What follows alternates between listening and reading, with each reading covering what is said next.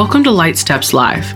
Our mission is to open the Word of God to edify the believer and evangelize the world, that people who follow Jesus can walk in the light as He is in the light. Let's turn to James chapter number 1 and go right to verse 26. If anyone thinks he is religious and does not bridle his tongue, but deceives his heart, this person's religion is worthless. Religion that is pure and undefiled before God the Father is this: to visit orphans and widows in their affliction, and to keep oneself unstained from the world. If you were listening carefully, then you heard right there in plain, unvarnished language, you heard three categories that we can take a look at to discover if our religion is the real deal. And so let's unfold this first with a quick introduction to thinking and to religion. When he uses the word think here, if anyone thinks, it's the word we would also translate into imagine. If anyone imagines, if anyone sits around and says, yes, I have a religious life, I have an effective, meaningful religious life. He says, so if anyone thinks they have one, all right, then these other things will prove or disprove your thinking, your imagining. Now we also have to know what he talks about when he means religion. This is 2,000 years ago. Surely when he says, if anyone thinks he's religious, he means something different than today. He means something different than the religion of the day. Actually, it doesn't. What James is absolutely talking about is the outward aspects of the Christian faith. So if anyone thinks his or her outward outworkings, outward aspects of their Christian faith, if you think it's real, so to speak, if you think it's real, if you think it has substance, if you think it's effective, what? He goes into very plain language to answer the what. If anyone imagines that the outward working of what they say they believe, if anyone imagines that the outward working of who they say they follow is real, then let's put it to the test, okay? He is warning us in no uncertain terms that no amount of empty outward calculations, no amount of empty outward activities will ever be able to compensate for real inward faith. He's not saying religion is bad. As a matter of fact, he's saying religion is good. Empty religion is bad. Meaningless religion is bad. Falsely rooted religion is bad. Religion that acts a certain way on the outside without being a certain way on the inside, that's bad. But there's good religion too. So he just puts it out there. If anyone imagines they're religious, and they don't bridle their tongue, okay, and they're not compassionate toward people, and they're worldly, then your religion is no bueno. It's no good. And that's what Brother James gets at. And so he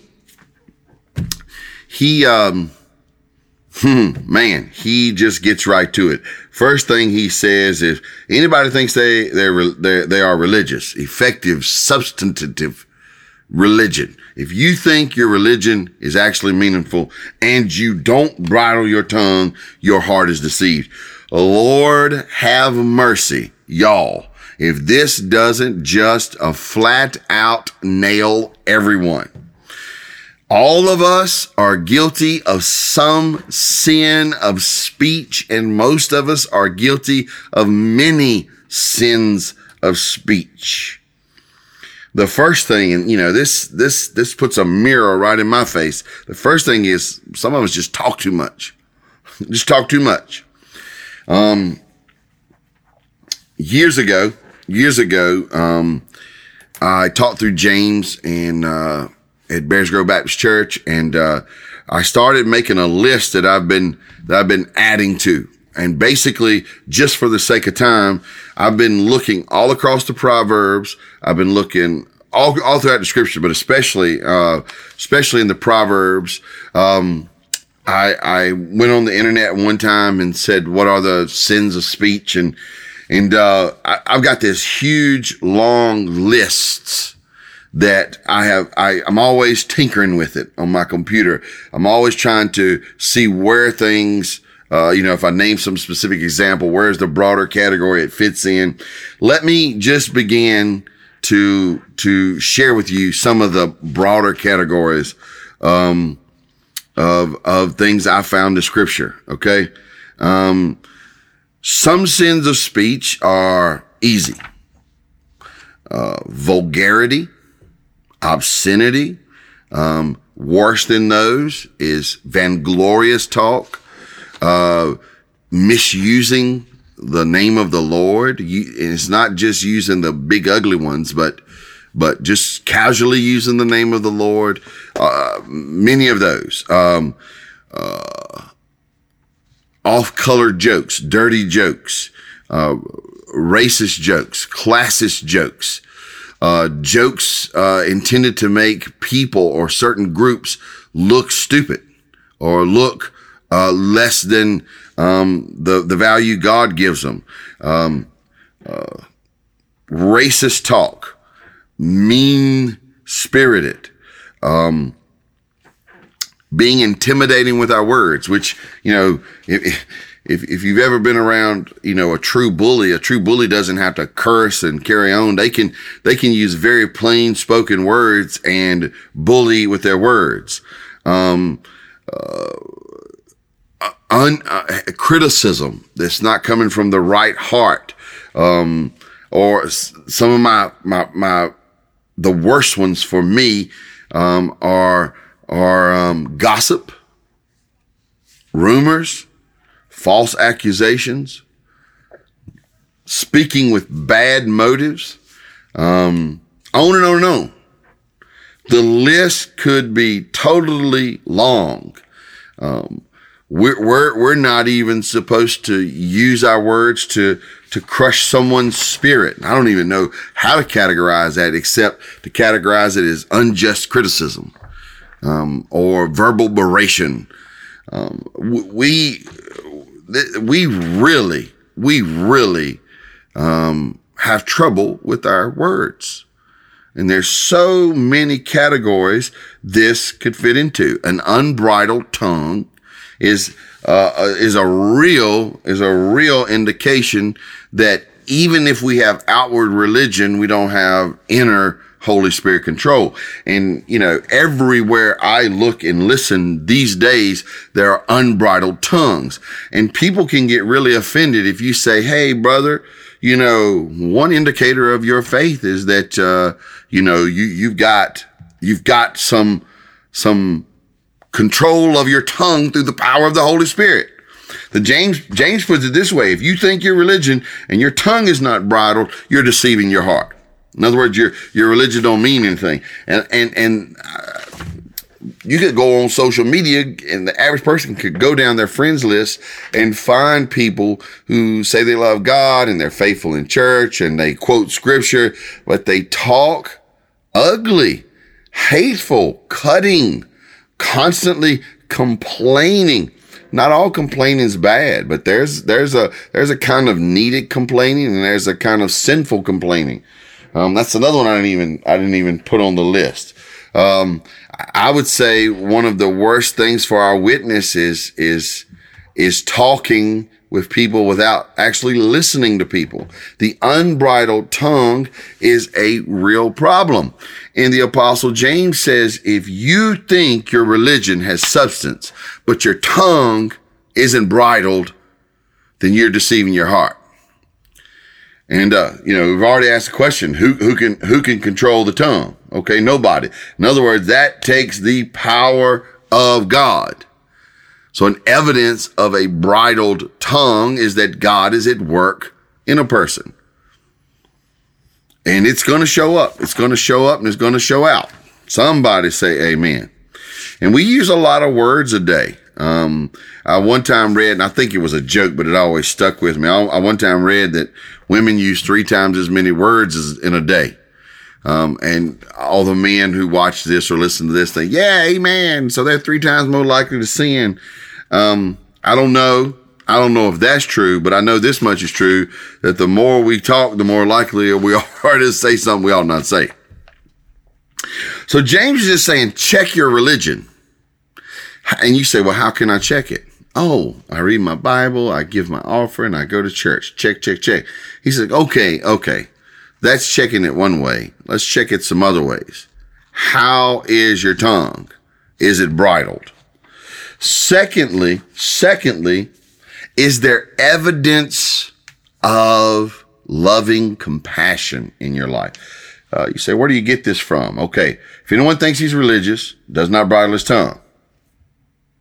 Your heart's deceived. Verse 27, religion that is pure and defiled.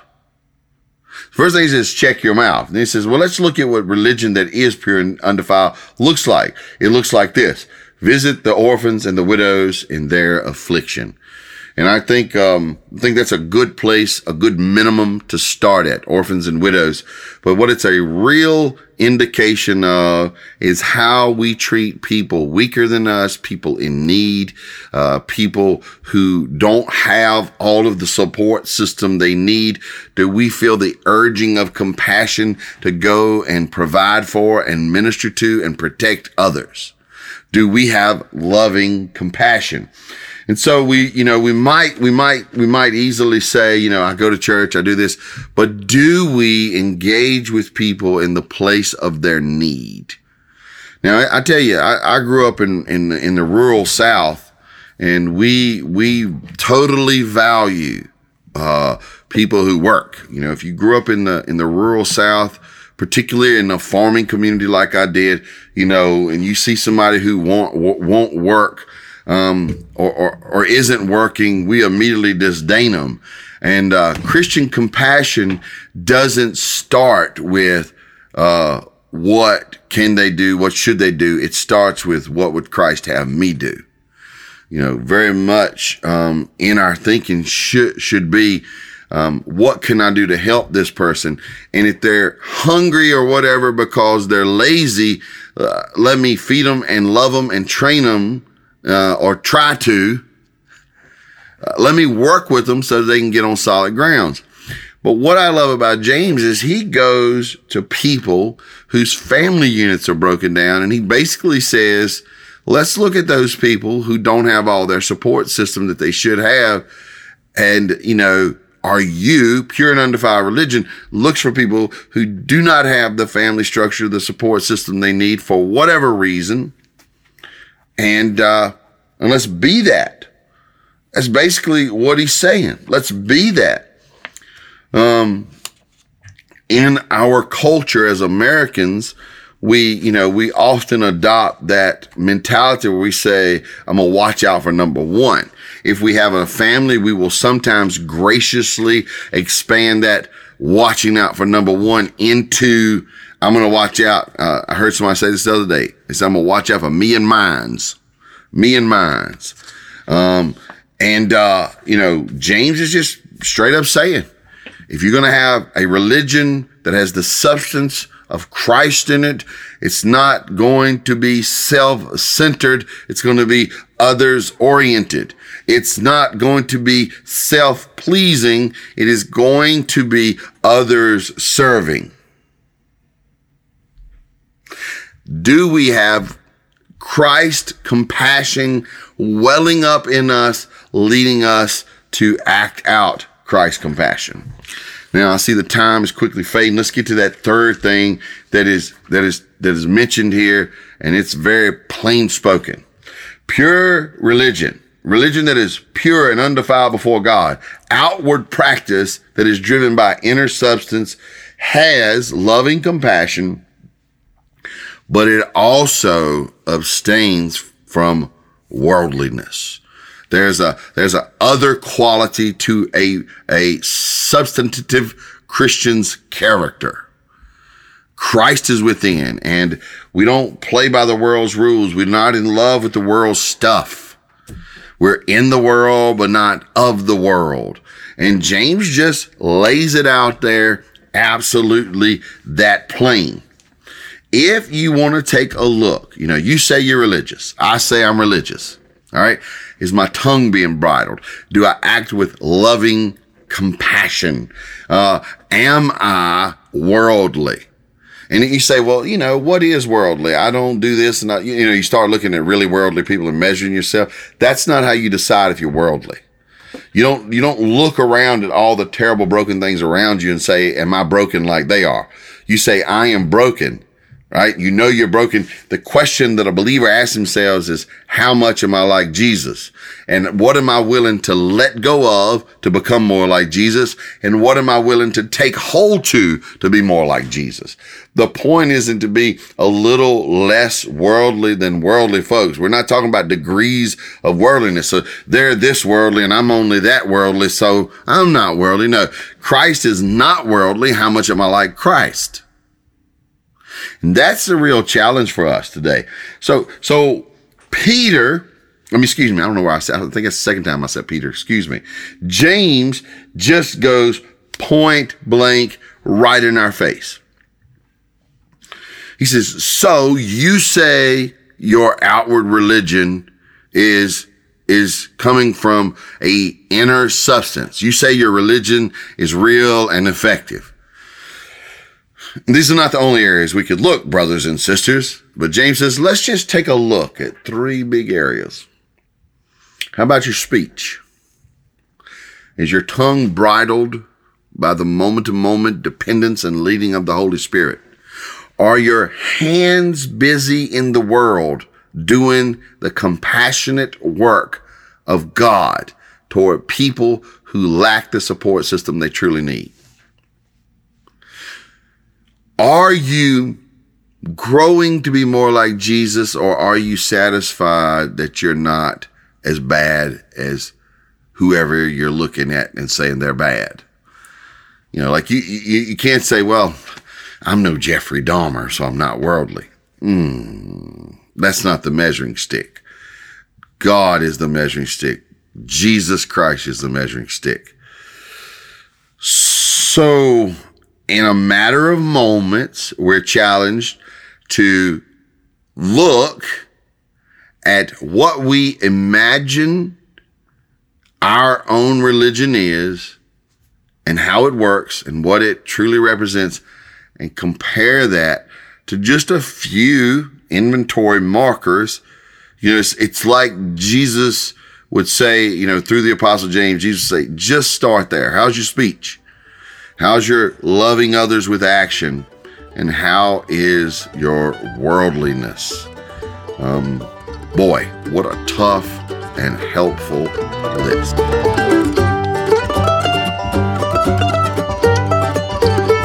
Thank you for joining us on Light Steps Live today. My name is Katie Bose, and the rest of our production team is Andrew Liggett, Shannon Allen, and Steve Riley. Music provided by Banjo Ben Clark. Connect with Banjo Ben at banjobenclark.com. Tim Bose is a pastor of East Rock Community Church and the executive director of My Life Matters, a gospel ministry with a focus on making disciples who become lifelong followers of Jesus. Discover more about My Life Matters at mylifematters.club.